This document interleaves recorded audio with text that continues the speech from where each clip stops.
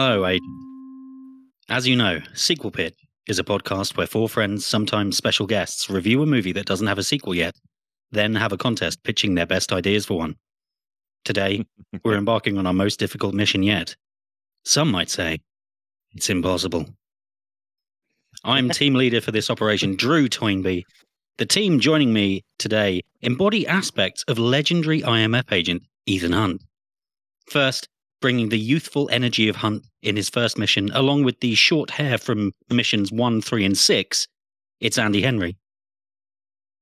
Hello. Brilliant youthful energy there.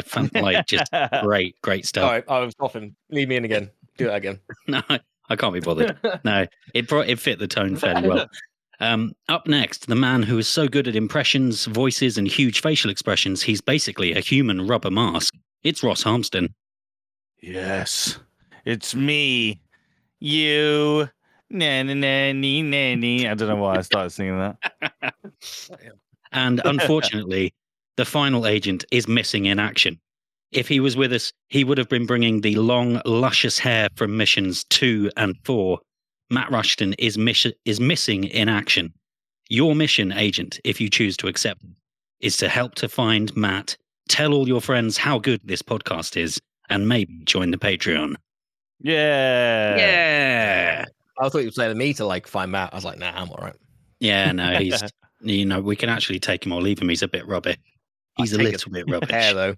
If I could take the hairs and be in 4, 3, and 5 or whatever it was, I'd do it. So, as you will have seen from the episode title, we have watched Mission Impossible 6, aka Mission Impossible Fallout. Tom Cruise's 6th movie in his long-running, ever-evolving spy thriller action stunt extravaganza where he lives out his death wish on a global stage.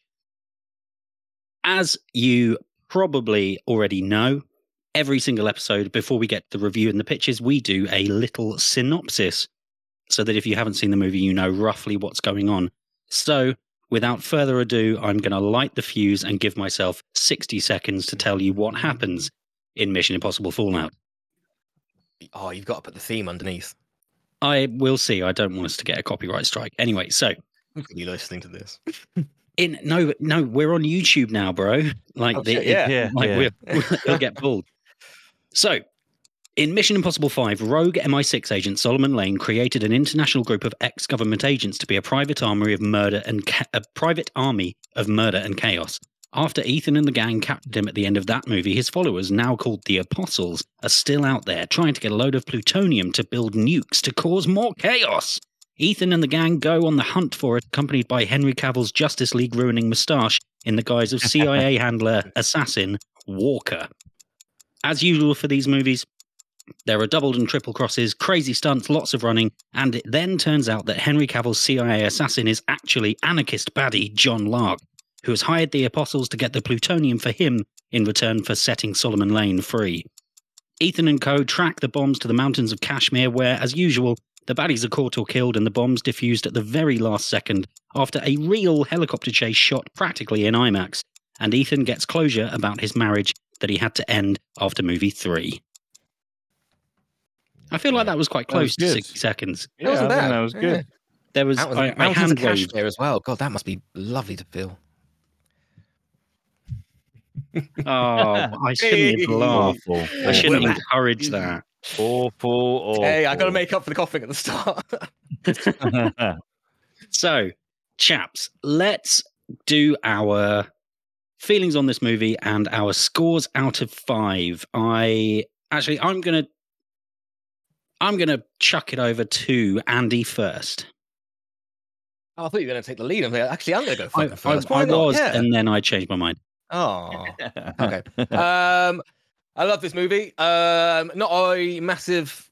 No, I don't know. To say I'm not a massive fan of the franchise is wrong because I don't not like it or watch them when they don't come out. I just don't continuously watch them. My favorite definitely is 3, but I think 4 was a bit meh and 5 was pretty good. But yeah, this one's really good. I feel it was kind of good, just nice summer blockbuster, which I'm pretty sure it would have come out around then, where you can turn your mind off, and some of it's realistic, mostly because they kind of set up how realistic in quotes it is in previous movies, like the masks and stuff like that.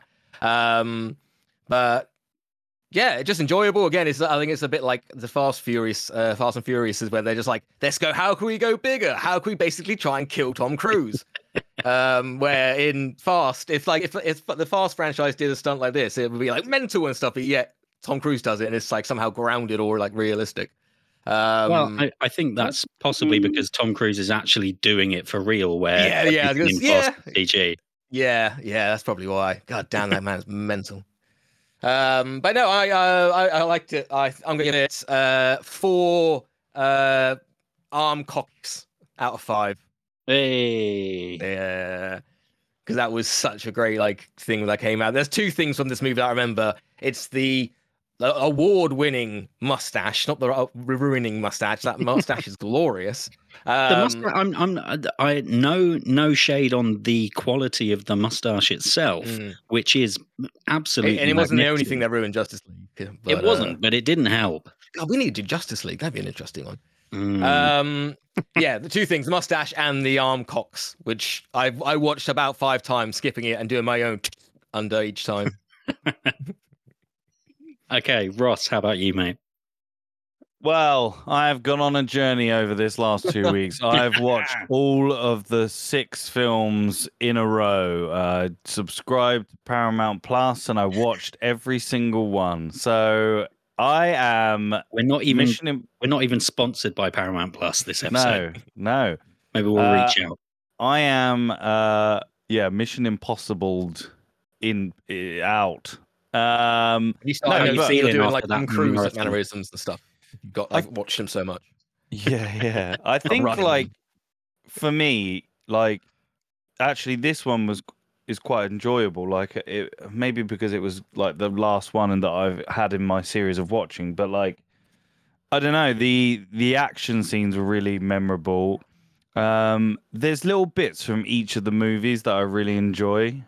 This one I felt the story got a bit complicated in the middle of it, which it lost me a little bit. But in terms of Tom Cruise, the action and the stunts and the soundtrack by Lorne Balfe, Lorne Balfe, all really good, and it's impressive that they've kept this franchise going as long as they have. So yeah, I think it's a good movie. It's fun and enjoyable, and it's created lots of memes of of Tom Cruise running around, running from things, running to things, hanging off things, breaking his ankle. Yeah, so I'm going to give it. What did you give it, Andy? I gave it 4. Yeah, I'll probably meet you and say 4 broken ankles out of 5. All right.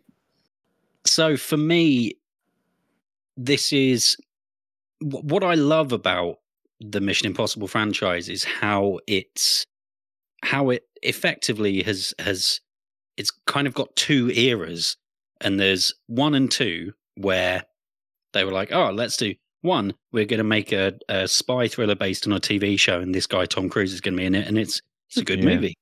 And then John Woo was like, I'm going to make one. I'm going to put doves and slow-mo in it, and he's going to have long hair, and there'll be motorbikes and slow motion again, and Tandy Newton and just craziness. And the movie, just gonna say that rewatching the second one, that is problematic with Thandie Newton's character just being pimped out to seduce the bad guy. Anyway, carry on. Hasn't aged well. And then there was quite a big gap, and then J.J. Abrams comes along and is like, oh yeah, now it's another one, but he's getting married, and he's actually he's not going to be a womanizer like James Bond, who has a different woman in every movie. He's going to settle down. And then 3, 4, 5, and 6, and I presume maybe 7 Part 1 and 7 Part 2 have all had this through line of like him having this marriage and it going and how he deals with that, and she just she pops up in all the movies and gets referenced. And in the meantime, like Brad Bird comes on and directs 4, and he's hanging off the Burj Khalifa, and Tom Cruise has turned it into this vehicle for himself to be able to be like, well, I love doing things like this. I might as well get paid loads of money to do crazy stuff. And seeing as I'm paying for these movies, I can tell the insurance companies to fuck off. Yeah. And it's great. The helicopter chase at the end of this movie is absolutely spectacular. Henry Cavill is so great in this movie. And the bathroom fight. Oh. Yeah, the bathroom fight's absolutely spectacular. Yeah. You've got Simon Pegg just, again, taking this character that showed up in 3 as the schlubby comic relief, who's still a bit of comic relief, but he's really developed through these movies. You've got Luther's back. You've got Ilsa Faust. You've got Rebecca Ferguson's character having an arc across multiple movies. It's just... And it's got an emotional through line now as well that has resonance. And I think this is right up there with 3. Jointly, I think that this and 3 are really, really good. All of the Mission movies, for me, none of them... If we could only score 1, 2, 3, 4, or 5, this would be a 5. But because we've given ourselves a 500-point scale that we allow ourselves to score on, there's always been just something, just the tiniest thing missing, and I can't even put my finger on it. So for me, I'm going 4.9. Wow. 4.9 unfortunate laptop face smashes in a bathroom out of 5. And I love rewatching this film when you realise that actually that was a calculated move. Just fantastic. The more you watch this film, I have to agree with you, Ross. Like, the first time I watched it, I didn't get that he wasn't an apostle. I was just like, oh, he's just one of his dudes. And then it's like, oh no, actually he's not. He's just another baddie who's working with them, but they're separate entities for no real reason. Yeah. And it does, second time through, it does kind of make a little bit more sense. But that means that without a Matthews score, Mission Impossible Fallout comes in for us at 4.3 out of 5. Nice. Yeah, it's definitely up there. Absolutely. So, for those of you who are our pitch pals on Patreon, you can hop over to the exclusive feed and hear our full thoughts on this movie. And if you would like to hear us talk much more in depth about this movie and the Mission franchise in general, then please head over to our Patreon and see if you fancy chipping us a couple of quid a month to listen to us talk about movies even more. But if you're not going to, that's completely fine. We're here for you for free, always, forever. And for you guys, we are going to get these sequels pitched. Here we are for the pitches, the head-to-head battle. Andy and Ross going at it hard. I don't know why that. You're both in vests on camera. We're not going to go out soft, are we? We all look hot and sweaty. Yeah. It's getting raunch. So, with obviously Mission Impossible Dead Reckoning Part 1 on the horizon, I want to know what you guys would do with your sequels to Mission Impossible 6 before we go and see what the studio have done. If you've not listened to the show before, the rules for the pitches are very simple. Andy and Ross will individually tell me their pitches. I might have questions for them, I might not. They will do so uninterrupted, at which point I will set them loose on each other to absolutely berate each other into the ground and explain why they should win and the other one should lose. I will then choose my favourite or the winner, or however we arbitrarily decide to have me choose this week. And then the winner will choose next week's movie. So, without further ado, I would like to begin with Ross. Mine is called Mission Impossible 7 Singularity. Okay. Ethan and his team embark on a high-stakes mission in Monte Carlo to thwart a deal between the Apostles and Russian/anyone who is a bad person, May not kill us. arms dealer. After the mission fails, Ethan and the crew uncover a much bigger plot involving the kidnapping of hackers and programmers, all led by someone Ethan knows. Ooh, okay. We open the movie and Ethan and the team are in Monte Carlo. We learn through dialogue they're on a mission to stop a deal going down with the Apostles and a Russian arms dealer, and the exchange of some high-valued information at a party. Ethan and the gang start to infiltrate, which goes as following. Ethan infiltrates the party with forged documents that Benji has created. He will then take on a persona of the wealthy art dealer known as Alexander Drake. When inside, Ethan will gather surveillance. However, something goes wrong and Ethan has to get rid of his disguise. Maybe the mask fucks up or something. But he tells them that hopefully they've never met and that he can get away with it as himself. Changing the form of him being lucky, he infiltrates the meeting and is immediately spotted and shot at. The member of the Apostles and his goons grab the memory stick that was going to be traded and escape. In the fray of fire, the arms dealer is killed, and Ethan then has to improvise, fighting his way out of the party. Insert opening chase scene through the city of Monte Carlo, through casinos and the streets, eventually ending in a car chase. They end up both crashing, and Ethan and the Apostles are both in the cars. They're injured, but the Apostles get out. Then Ethan is in. Ethan gets out as well and is about to go over and retrieve the memory stick. However, he's shot in the collarbone, and the mysterious figure you can't see because their head is covered with a balaclava or something, then approaches the Apostles' car, and then they shoot the Apostles and grab the memory stick, and then as they approach Ethan, he blacks out, and then maybe we can have the opening.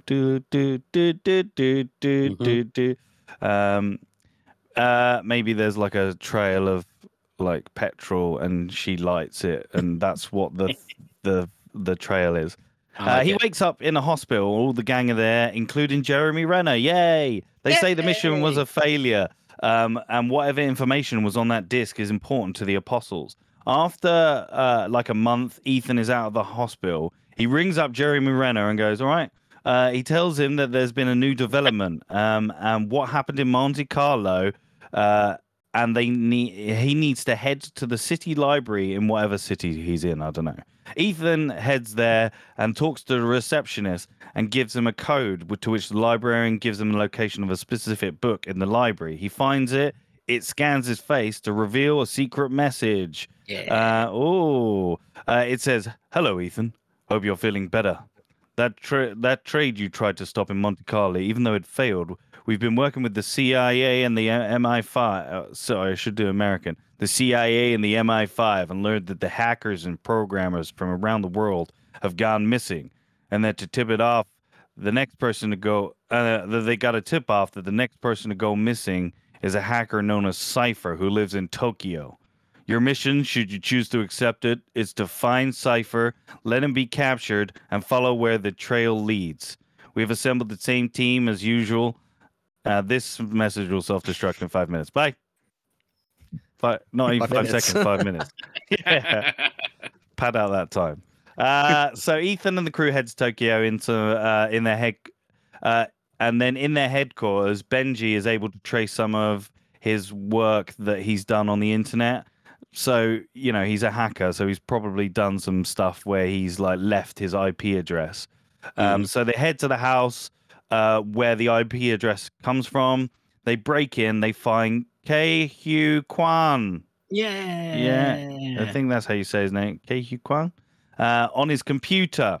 Then the Apostles, goons, attack him. They break in, they burst in. Insert 20-minute chase sequence around Tokyo as well. There's leaping from building to building, hanging from those neon signs. all with the humor of Ke Huy Quan and Tom Cruise as well. Another chase sequence, and they end up at the Nokogiriyama Ropeway, which is a cable car that leads up to the mountains from Tokyo. Nice.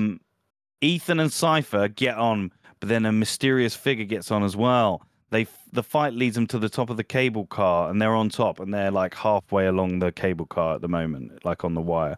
The fight happens, and there's a massive fight, and the mysterious figure gets their mask removed with a punch or something, and it's revealed to be Naya Nordhoff Hall, Thandie Newton's character from the second movie. Whoa! We learn through the. Can I issue a correction? She does now go by Thandiwe. Okay, Thandiwe. Thank you.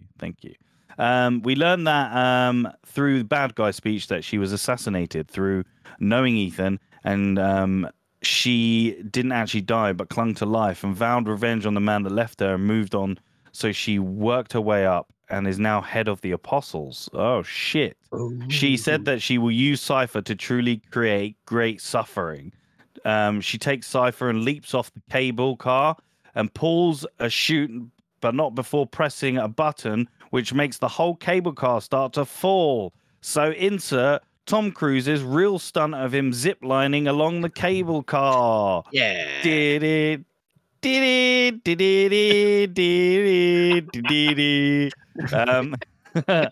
Ethan knows it's now Naya. That was like the musical equivalent of when they get a picture of Gandalf and it's like, make it so, Vader.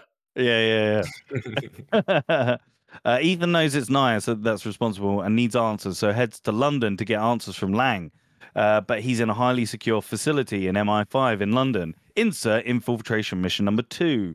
Lots of wacky ways they have to get in on this one, but I'm running out of time, so whatever you want, Drew, I can put in. But it starts with them infiltrating through the Thames, like going under the water. They get to Lang, they question him, it reveals that his idea was one of only many. The overall plan is to use growing technology. Before he can say what, there's a huge explosion, and he's killed by Naya. Insert another 10-minute car chase, a chase scene around London. But Ethan manages to overcome Naya, but can't kill her because of the love he still has for her, so she escapes. The rest of the gang are like, why did you let her go? And he says, I didn't, and reveals he put a tracker on her. They track her to Iceland, and they find that she has a hidden base beneath the Gullfoss waterfall. So insert infiltration number 3. This is where we learn that she's been using the smartest hackers and technology scientists to create an artificial intelligence called Cerberus that will cause mass panic across the world because as everything runs on technology now. This will be done with whilst Ethan sneaks around, puts on the faces and stuff through the base. And then when also Naya can explain it when she's getting Cypher, forcing him to do the work on the program as well. So Ethan gets to the final boss. They have a fight. The AI is about to be uploaded to every satellite in the world. It's like 99% complete, but Benji manages to stop it with the help of Cypher. Ethan ends up chasing Naya, and they end up overlooking the waterfall. Naya screams, I love you, and you let me die. Then you didn't think about me again. You moved on to save someone else, causing more pain and suffering along the way. So now I'm going to do the same. I'm going to cause everyone the same suffering that you caused to everyone in your wake. But Ethan kicks her in the waterfall, and she's dead. So you think. Benji says, we did it, yay. Ethan replies, no, we've just stopped the plot. But once you cut the head off the snake, doesn't another grow? ? End of the movie. Post-credit scene, Naya is alive. Oh shit, she's still alive.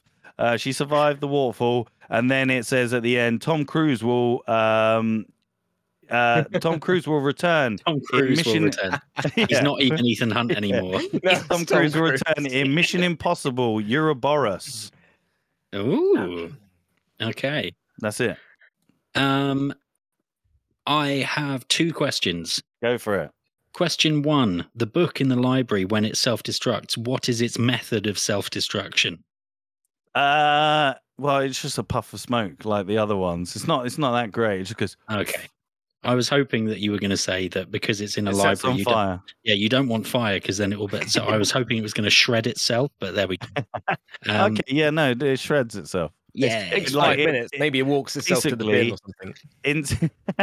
Inside, it's got a black hole, dark matter, and it just envelops itself into the dark hole. I love it.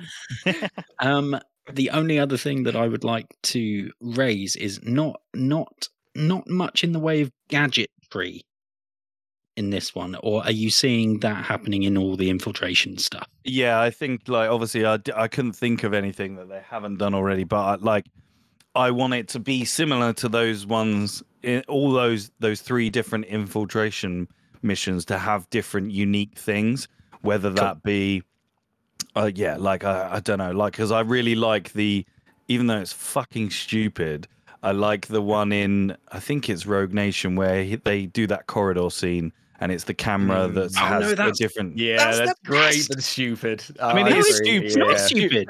I mean, it's not stupid. It's good. Yeah, like, I mean, it's not stupid, but I mean, it is like, it was cool, like. And then obviously, yeah, so stuff like that, I would like. Obviously, I didn't put it in my pitch, but I would hope that the writers would put more stuff in that they could do for those infiltration bits. Excellent. Very well done. Very well done. I shall move on to Andy Henry. All right, here we go. My Mission Impossible 7 is called Mission, and then in quotations, Impossible. Because we know it's not. Or you've got Mission Impossible, see which stunt kills Tom Cruise. That will be how I advertise it. Like, Tom Cruise dies in this movie. Come see how. Why was 6 afraid of 7? Because Mission Impossible 7, 8, 9. Yeah. And now the real one, please. But my actual one would be called Mission Impossible 7 Final Judgment, because I would be advertising this as the final of the franchise. Okay. All right. So Ethan and his team are hunting down a terrorist that's planning attack. Typical MIF. Oh God, I was going to do the sofa sale thing then. MIF. No, what's it called? DFS. DFS. That's the fucking thing. That's IMF. IMF. The fucking official. There is an actual spy agency that is called the Impossible Mission Force. I hate it so much. Anyway, right. Sorry. That was established in 3 as well, wasn't it? That's the only thing. Yes. Anyway, so Ethan and his team are hunting down a terrorist. They bring the man in. They big action fight. They bring him in and try and get information from him. They're at the IMF headquarters, and suddenly all the computers get attacked. The lights start going on and off, and the sirens start going, and then goons enter from every door and start killing people, start blasting everyone. Hunt and his team, which basically will be Luther and Benji in this movie, and some other people fight back and either kill all the goons or the goons flee. But basically, there's only like a few people left in the Impossible Mission Force. So Hunt and Luther and Benji investigate evidence, kind of what's going on, who these goons were, and how they're connected to the terrorists, because the terrorists got taken and escaped. Forgot to mention that. Sorry, terrorists escaped. So they find clues, which takes them to Brazil. They fly over to Brazil and find the terrorists hanging out in like the VIP section of a club. Speaking of a good old fight in a club.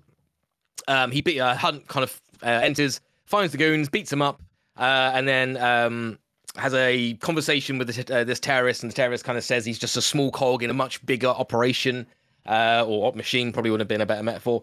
One of Ethan's past enemies is back, and he's planning to do something that will cause the world to just implode in itself. Everything is going to cause chaos. It's basically the end of the world. And they have a little fight. The terrorist tries to run, but gets pinned down by Tom Cruise, and he's like, "Who's coming to do this?" And it's the terrorist goes, "It's oh shit, I didn't get his last name. It's Owen Dave. No, it's Owen Wilson. The guy from 3. No, the guy from 3. Davian. Davian, that's it. It's Owen Davian. And Cruz is like, what the fuck? So back at IMF headquarters, Hunt tells his team that Owen died at the end of Mission Impossible 3. What's going on? But it doesn't mean like someone could be using his name, as an alias, could be something else, just could be tricks. Also, in superhero terms, we never saw the body. Maybe could be alive. Also, the technology these days got fucking masks that could be anyone. Who knows? He could be somehow alive. So Cruz starts to get a bit paranoid. They go back looking for like clues and stuff, which takes them to Mexico. And I should just mention, one of the people that's left in the IMF after everyone's basically been killed is Declan Gromley from the third one, the guy who's in the Tudors. The Irish guy. Oh, yeah. So he's kind of hanging back now. He's kind of like a techie guy more now. So he's like the guy in the chair at IMF. So Hunt and his team says to him, basically, we're going to go to Mexico because that's where we think all these clues are leading us. So they fly to Mexico in like a private plane. But on the way, their plane gets shot out by 2 enemy planes. And they're like, who the hell are these people? But we don't know. They're not like official like Mexican like army or anything like that. We have a great fucking like stunt fight where Hunt flies the planes, manages to destroy them. And went down. Everyone's fucking, him, Luther, and Benji's all freaking out. But Hunt manages to fucking like crash it into the ocean safely. And then they kind of like swim over to Mexico. They're not too far away. They try and find clues in Mexico, but like they don't find anything. They call Declan back at IMF and they say they haven't found any clues. But then they coincidences. Maybe they go into a bar. They find but they think they found an old associate that could be working for Owen.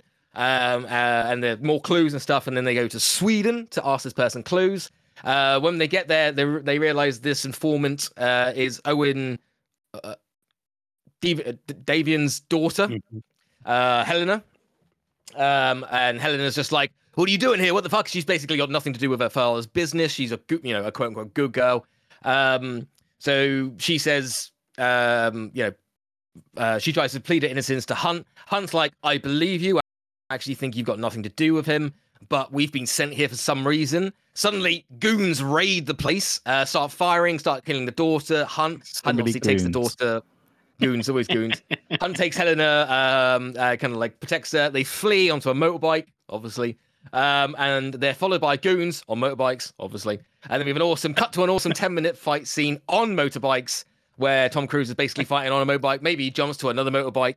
But he's trying to protect this daughter because he thinks she knows something, or they manage to escape, get on another plane just in time, and they start questioning the daughter. The daughter admits that her father is alive and is hiding in like a top floor apartment in Germany. She kind of like doesn't say father so much. She just kind of says like he is alive or something like that. So they tell Declan at IMF they got to fly to Germany. They get into the building, and into the building. They see security people basically, and the security people are just like, maybe they got disguised as their cleaning crew. Let's say that. So the security are like, okay, cool. They buzz them up in the elevator. As soon as the elevator doors close, the security people go back to their desk, start bringing out little bombs and start planting them on the base of this building. When Hunt exits the elevator, looks around for clues. He can't find any clues. Suddenly the building starts to fucking crumble. Hunt and his team have to like basically jump and climb from like the top floor of like a 80-foot building all the way to the bottom before it stops. And they don't die, but it looks fucking incredible. So they get back to IMF headquarters, and Hunt and his team's really pissed off. And they're just like, we can't find anything. What the fuck is going on? And Hunt's over by the window, kind of stroking his chin, and then he finally realizes what's going on. He turns around and he says, Declan, it's almost like we've been hunting a ghost. Declan kind of like smiles and maybe laughs a little bit and says, listen, Hunt, you don't know what's happened. That's what I should have mentioned as well. This is like 5 years maybe after 6. So he's like, you don't know what's happened. But before he can finish his sentence, he gets shot. He's dead. And who enters but Solomon Lane? And he's broken out of where was he? He wasn't MI6. Was he MI6? Yeah, they gave him back to MI6. MI6, yeah. So basically, he's broke out and he tells Hunt basically that over the last couple of years, he's been infiltrating the IMF and basically slowly turning it back, or it's not back, but slowly turning it into the syndicate. And everyone, he's been corrupting all the officials. any officials that basically wouldn't turn were killed in the opening raid. That's why the opening raid happened, basically, to kill everyone. So the only people that were left that were IMF workers are actually now syndicate workers. So the big fight. Guns come in. Guns, sorry, not goons come in. A big gun. Yeah. So yeah. Hey. Sorry, I said a big gun. A big gun. In. That's it. So yeah, they all try and fight. They get pinned down. Hunt gets microchipped with this like brain chemistry altering microchip that makes him basically extremely suggestible. That Solomon and his team and basically the syndicate have come up, and their plan is somehow implant it into the world. I was kind of thinking like Google Glass again, but it might be too much like Tron Legacy. But they want to basically control the world with this like microchip or some sort of like mind control kind of thing. Luther and Benji on the floor being pinned. They're like, no, Hunt, fight it. But Hunt gets up, turns around, and basically now is evil.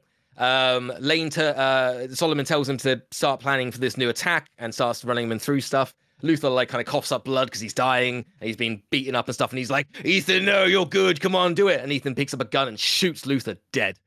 He then picks up, he didn't pick up a gun, but he then shoots Benji dead. And goons take them out and dispose of them. Solomon basically says to Hunt, go do this attack. Hunt like nods. He's now part of the syndicate, and we end the film thinking Hunt is now evil and part of the syndicate. But then there's the after credit scene that Benji is actually alive, so it's not the end of the franchise. Okay, thank you. Read the last bit as well. Read the last bit. The last line about Cavill. Oh no, that was just one of my notes from that was one of my notes from the just 6. Says, one of my favorite bits is Henry Cavill getting sprayed with hot oil at the end because he's like, oh. Okay, sorry. Carry on. Okay. All right. So, Andy, you said that this would be marketed as the final movie. Mm-hmm. So that's why it's not. Yes, and that's why it's called Final Judgment. The other one would be called like Final Judgment 2. No, but like I would do the kind of the Hollywood secret where basically we suggest there's not going to be any more. Where Tom Cruise is like, I'm not planning to make any more and stuff like that. And the whole feeling of this end of the film is it's the end of the franchise and stuff. And that's when you're like, oh, when Benji and like Luther get shot and like killed, which maybe could like other drafts had them dying in Act 1 and Act 2 and stuff. But yeah, this is like the whole idea was like, oh, it's the end of the franchise. Luther and Benji's going to die, but Hunt's going to not turn evil and survive and be fine.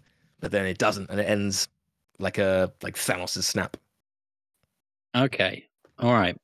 My other question before we move on is if Lane has already infiltrated the IMF to such a degree that he can have this much control over where Tom Cruise goes or where Ethan and the team go and setting up all of these traps, why does he need to send Ethan all over the world and into all of these traps?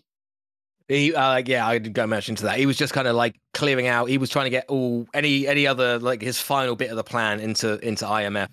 Admittedly, I didn't kind of go into that much of that because I was running out of room.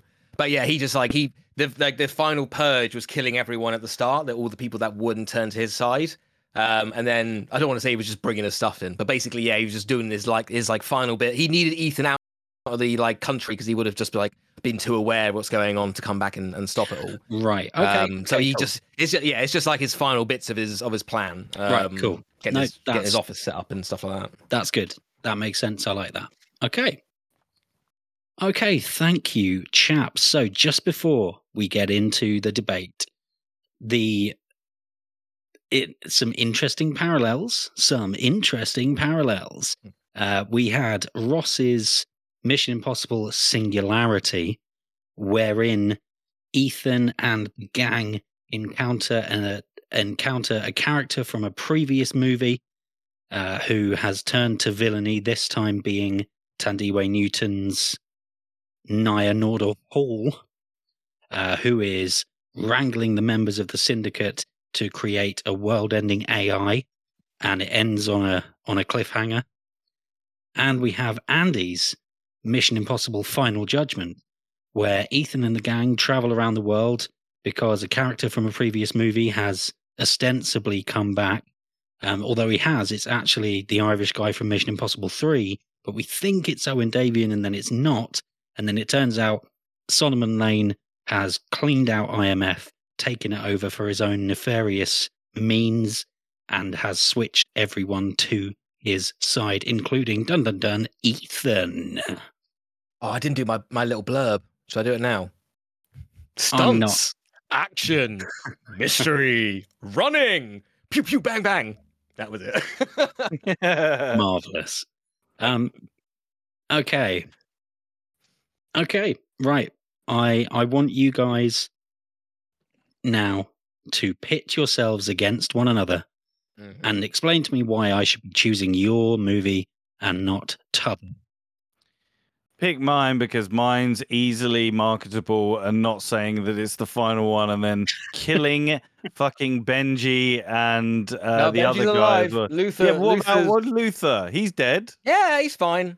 You didn't say that in your bit. But that's the thing. We need an emotional. We need at least one of them to die to be an emotional thing when Ethan actually turns good again in the 8th. We need an actual emotional reason and stuff like that. If they both lived, or if just one of them, if just Benji got shot but he lived at the end, and then there'd be nothing. But no, he needs to come back. He needs to come back in 8 and be like, "Oh fuck!" I'd be like, "I've killed one of my friends." Oh. So what's Lane's motivation in this movie? He wants to get hold of. He wants to basically get all the IMF resources, so he can. He doesn't need that. He's got literally millions of dollars using this syndicate and the. But he's also taken out of the question IMF. So if he can if he can take him over and get him out of the question, 2 for 1. Well, so it's nothing to do with Ethan Hunt, which was literally because he wants Ethan to work for him. That's that. Yeah, and that's why he said in number 6 he was literally like, "I want to make you suffer," and he's going to suffer by being mind controlled to do bad things. Because Ethan Hunt likes to do good things. When did he learn this technology to do mind control? And why didn't he use it? We've had plenty of things in this franchise. Yeah, I'm not. We can believe this. No, yeah, I'm not denying that. I'm just asking you when this technology got over the made. Last, I don't know. It could be over the last 5 years when he was in between the movies. He could have been having it, 10 years between, before the other movies. I'm just saying, he could have just used this years ago. Because it wasn't ready before. It was in tech before. It was an R&D. Now it's ready. And maybe this is the one implanted into Cruise is the first or something. So it's like a beta one. It's a tester. So and that's why he breaks out in the 8th. That's how he breaks out. I had other reasons of how and stuff. I also love in Andy's. It's just I go to a country. I look for clues. Don't know what these clues are. It sends me to this country. It's a clue. Yeah, but that comes out in the writing. Mine is purposely supposed to be it's supposed to be a wild goose chase, but it's not. You don't see that as the audience member, so you can have things that are this is going to maybe bring back someone else or anything like that, and that's going to bring up in the script. I don't want to go too much into that. It's basically they go, we've kind of got a clue about this guy who should be dead, and Tom Cruise is paranoid, so he's going to have to explore it, and that clue takes him to another one. And he's like, and then. Okay, cool. Go on then. Pick mine then. Why do you think? Well, I don't know. Mine's just better. Mine's just more interesting. Mine just keeps you guessing. Ross is just a bit. Yours is about a memory. Yours is about I don't know. You got a memory stick. Yeah, that goes missing. And then the second person, not Tandy Newman. I can't remember how she likes to be called now. What is it, Drew? Tandiwe Newman comes back, and you're like, cool. Out of everyone in the franchise, you could have brought back. I'm not too sure why her. But yeah, no, I mean, Ross is fine. Because she's a very good actress now, and why wouldn't I want a strong female villain? Just in terms of just in terms of I don't know, better characters. You could just like who? You totally changing the motivation of your bad guy in your one So he's like, oh, I just now, even though I spent the entire time in the previous movie trying to fucking kill you with a bomb, and now I just want you to work for me because now fucking, you know. Oh, also, he's fucking escaped again. There we go. Like, Oh yes, of course. That's what he does. He's a slippery bastard, you know. no, he's not. He's a little dweeb. He's a little What do you mean? He's a dweeb. fucking like head of the syndicate. He could kick your ass. No, he can't. Right. Pick mine, Drew, because mine brings you all the infiltration stuff, all the chase stuff that become part and parcel with a Mission Impossible movie, and I bring a interesting swerve on a villain from Ethan's past, with Tandiwe Newton. And you should pick mine because I've got great set pieces and action. What set pieces have you got? So I've got a fucking crumbling building that Tom Cruise and his team, or just Tom Cruise, I can't just want it to be Tom Cruise, has to like run like basically almost Spider-Man down there from the 80th level down to like the 20th or something, where they can quote unquote realistically jump out and like survive a jump. Wait, so hold on. And a plane crash? No, wait, hold on. Explain to me. So it's falling this way, and they're No, it's running crumbling. along the It's, side. it's like crumbling and bits are like falling apart. Yeah, but you just said they're running down the side of the building. Yeah, not physically like down the actual like wall. They're like jumping from like bit of debris to like debris or something, and then slightly jumping like running down a wall to jump on another bit, sliding down like a pole that's like floating in the air, so it doesn't actually mean anything. There's a bit of comedy for Tom Cruise. Great save. That's it. We got that, and we got the fucking like plane. Tom Cruise has to land a fucking plane. Bit of Top Gun in there. Let's get that. Mine keeps you guessing. I was gonna say in the script it will come out that like this wild goose chase won't be seen as a wild goose chase. It's just yours is just going from country to country, like going. What is this? Where is this guy? But in the script, I say in the script it's going to be interesting because it will be tied back literally to was splattered other on things that in Ethan's past, including the daughter. Surely he'd be like, why is this one? I definitely saw him splattered, like, because he literally. We don't know that though. As an audience, we don't know that. Right, he literally could have hit the car and just been dragged across a little bit. Yes, but you see him look like this shoot. Yeah, like he maybe Ethan Hunt can't do blood. Maybe he's just like, ooh, don't like. All that. right. Anyway, all right. So right in the weird world that he thinks that this guy wouldn't fucking die. Yeah. Why would he now go? He has to know though. fucking That's the thing. He doesn't. 15 He doesn't years, fully just believe. came out. What's he been doing for 15 years? Who knows? That's the thing. He needs to find out. He doesn't completely know if this is true or not. But in case he is, and this name he knows, he has to go find it out. And the first clue doesn't exactly say that he doesn't exist. He goes, there's a slight, this 5% chance he exists is now up to 10%. It's not 0, so I have to go check it out. And he just keeps going that little bit, just to keep him going each time until he finally realizes he's been actually chasing a ghost. What is the mission? What is the mission that is impossible in your movie? It's to find the ghost. It's to find Davian. Yeah, because it's actually impossible. That's the thing. Yours is fine. Mine is just like what you would like from a summer Mission Impossible blockbuster. Mine's literally got all the things you would require for a Mission Impossible movie. Infiltration. It's all right. No, you just don't want to say that it's good because you know it's good, and you know it's the thing. It's fine. You hit all the beats. There's just nothing in terms of like a 7th movie in this franchise. What are you looking for? You've got the set pieces in mind that you're looking for. You've got this interesting story, this like double cross or triple cross of what the fuck's going on here.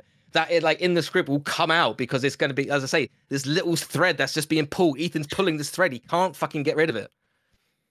All right. No mission whatsoever in yours. The mission is to find Davian, and then eventually that's not an impossible mission. It is impossible because he's not alive. There before this gets violent.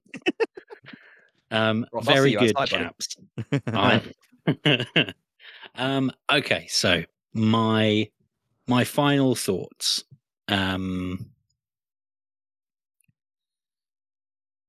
Obviously, you've both gone with older sort of legacy characters, which is I enjoyed both choices to do that. I was really pleased. I can't remember the actor's name, to see the Irish guy from Mission Impossible 3 back. I thought he was great in that one. I think it's a shame that he's not come back. I I enjoyed the spectre of Owen Davian hanging over the film, and because as the franchise's best villain thus far, hands down, that is a very interesting threat. With Ross, I like that it's talking about AI, which is a hot button topic at the moment. It's more overt about the Syndicate, like with Andy's, the Syndicate kind of, they show up at the end and it's like, it was all the Syndicate again, but the rest of the movie you haven't thought it was about them, so that felt a little bit disjointed. I've got to admit, Thandie Newton's heel turn, like, is Ethan Hunt that monumentally good of a shag that him turning her, him thinking, I mean, she he was pimped dead her has out made her... he pimped her out to go back to her abusive boyfriend. That is true. That's pretty evil. Oh man. Okay. All right. I do think there are things going for both, but it's going to Mission Impossible Singularity. It's going to Ross. Yeah. This time around. I think the thing that got it for me, Andy, I can absolutely see your thought process. I really like the idea of, like I said, the spectre of Owen Davian, and then the rug pull. I can see a way of it maybe working, but the fact that the Syndicate are still out there, but they're not addressed until right at the end, and like, if they were there, if the baddies were there shooting everyone that they couldn't turn to their side at the beginning, why didn't they just shoot Ethan? And just a couple of other bits niggled at me more than I got niggles from Rossi. And Ross, I think it was like you could tell how much, you could tell you'd put loads of work into it as well, and I really appreciated that. So yes, Ross. Yeah. Congratulations. You have won this bloody podcast. You've won for the last 3 weeks. You've got some like good wins on second, your aren't you? Andy. I don't know, but I only came up with that pitch like an hour before. I guess I'm surprised he got that good, but that's why it was so holy, I guess, as well. But I was quite impressed with that. I was a bit like pulling the thread. I was like, fuck, I kind of want to see this movie now. Well played, Andy. For an hour before, that is a valiant attempt and some really good ideas. But yeah, Ross clearly had more thought put into it overall. I have done the scores up to and including this episode, and the scores as they currently stand are in joint first with 15 points each. It's me and Ross.